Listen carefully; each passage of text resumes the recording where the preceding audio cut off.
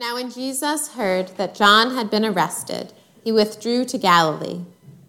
He left Nazareth and made his home in Capernaum by the sea, in the territory of Zebulun and Naphtali, so that what had been spoken through the prophet Isaiah might be fulfilled.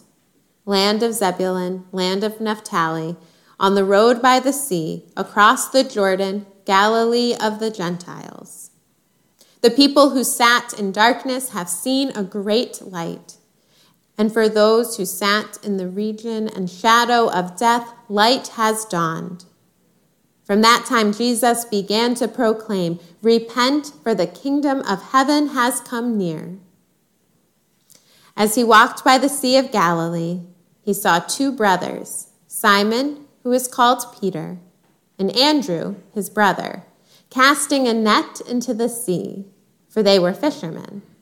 And he said to them, "Follow me, and I will make you fish for people." Immediately they left their nets and followed him. As he went from there, he saw two other brothers, James, son of Zebedee, and his brother John, in the boat with their father Zebedee, mending their nets, and he called them. Immediately they left the boat and their father and followed him. Jesus went throughout Galilee, teaching in their synagogues and proclaiming the good news of the kingdom and curing every disease and every sickness among the people.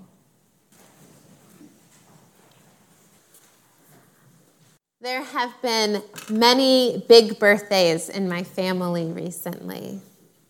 My mom turned 70 last month, and my niece had her first birthday just a couple weeks after. Then my dad turned 70 last Sunday. My nephew's 5th birthday party is next Saturday. Sadly, I will miss soup and pie supper, which I'm bummed about because soup is a meal, Brian Welch. A wonderful, hearty meal. And my daughter Madeline, she turns 4 on February 19th, which is still about a month away, but that does not stop her from being very excited about it and talking as if it could happen any day now. With all these birthdays comes lots of gathering. And in planning a party, there's so much to think about. You need a location, a theme, especially for the under 10 crowd, decorations. You need to think about the type of food you'll serve and any games or entertainment or activities, party favors. But most importantly, you need to think about the guest list. Who's invited? Who do you want to be there to be part of the celebration? Who will fill your special day with joy? The people are the most important part of any party. Without people, it's simply not a party. In our gospel lesson today, Jesus is starting his public ministry. And he doesn't start with fundraising or planning a good course of travel with a packing list of needed supplies or setting short-term and long-term goals. Jesus starts his ministry by calling disciples, because he can't do this alone. Now, I know can't is a funny word here. Jesus is God incarnate and can do anything. But Jesus came into our world out of God's amazing love for people. Jesus came to proclaim the good news of God's heavenly kingdom.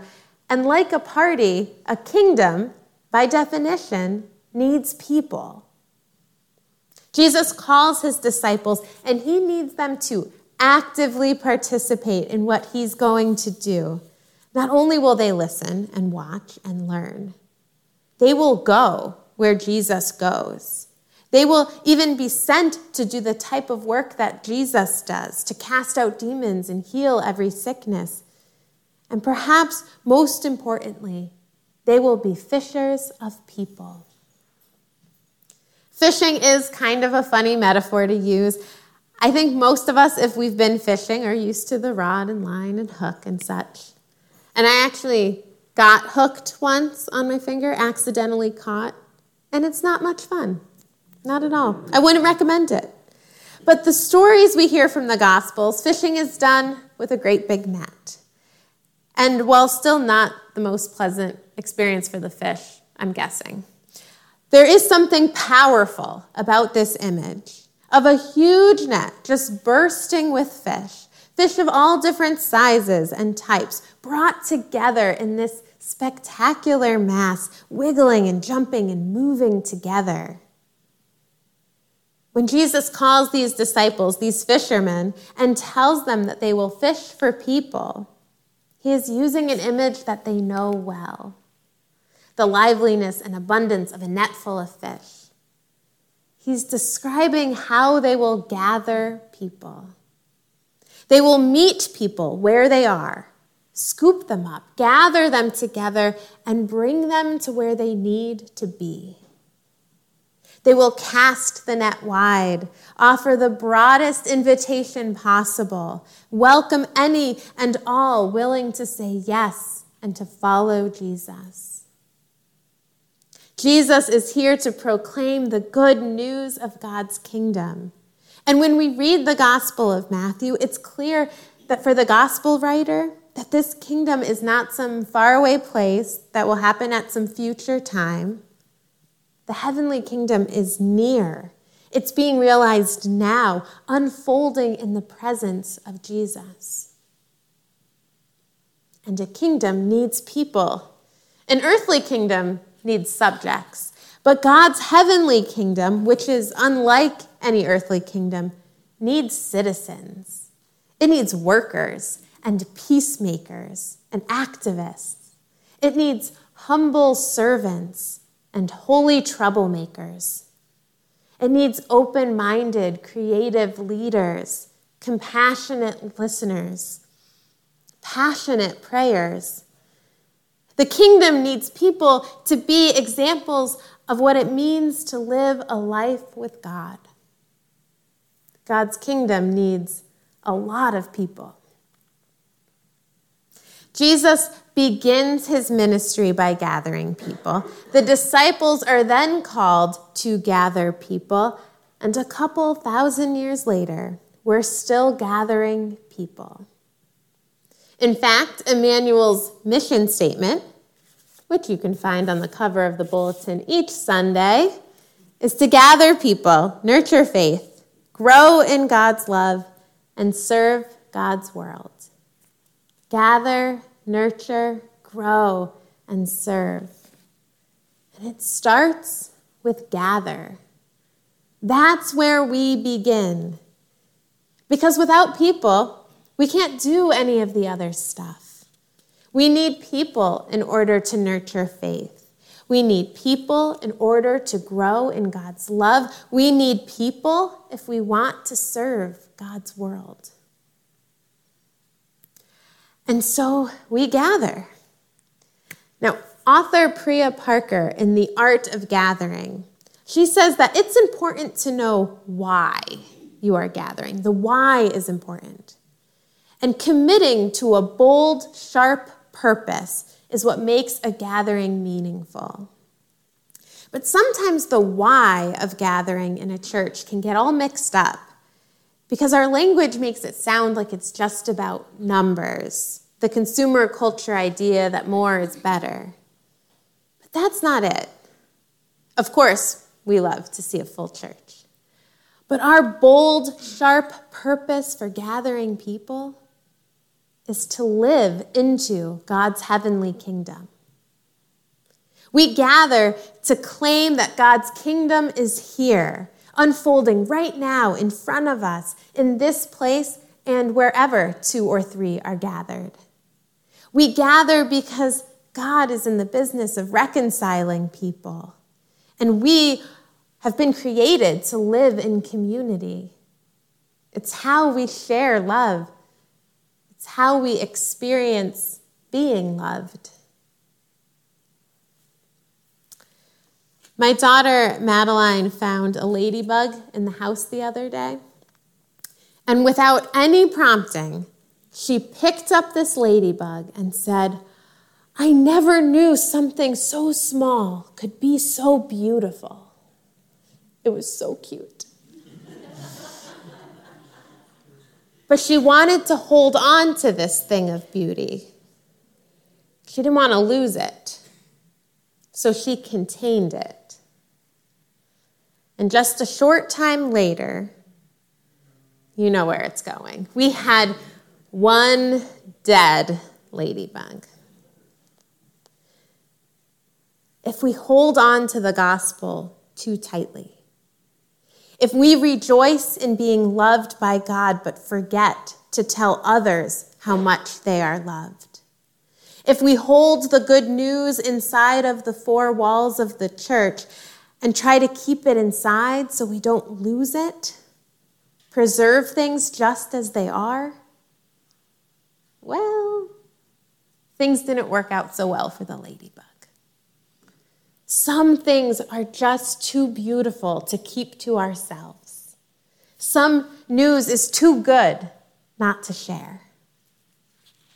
So we gather. We gather in worship. It's by far our biggest gathering of the week as a congregation.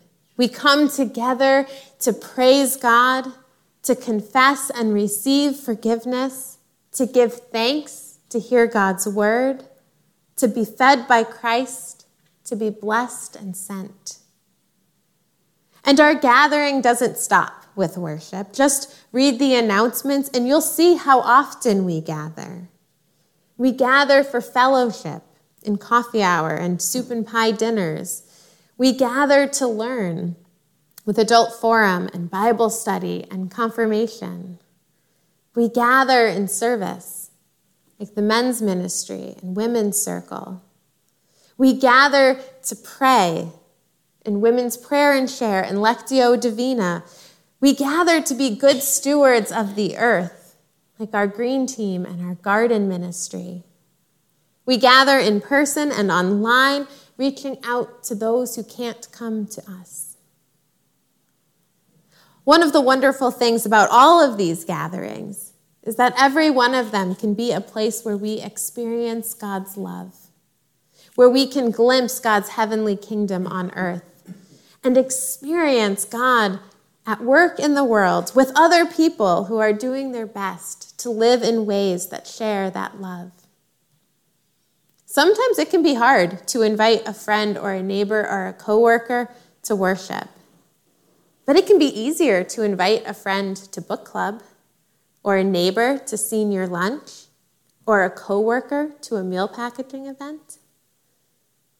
If you're sitting here today, then I'm willing to guess that it's because at some point in your life, someone invited you. Maybe it was your parents who brought you to church. Maybe it was a friend after a Saturday sleepover. Maybe a person you were dating at the time. Maybe you wandered in on your own, but you stayed to sing in the choir because everyone knows that's where the coolest people are. You are here because at some point you were gathered, scooped up from where you were and brought to where you needed to be. Jesus started his ministry with gathering people who would gather people who would then gather more people, and they would, you might be able to guess, gather people. See, we come from a long line of gatherers. We're here because of every generation of gatherers that came before us. A party needs people. And the church, in living into God's kingdom, needs people too. But unlike most parties, the church doesn't have a set guest list. Everyone is invited. This is the celebration of God's love for the world, and there is no limit to how far that love can spread. There is always more room at God's table. In our holy gathering, we share our joys and burdens, celebrating and grieving together. We find safety and friendship, delighting in one another. We learn from each other helping each other to grow. We serve together, many hands with one common goal. In all of this, we see Christ in one another.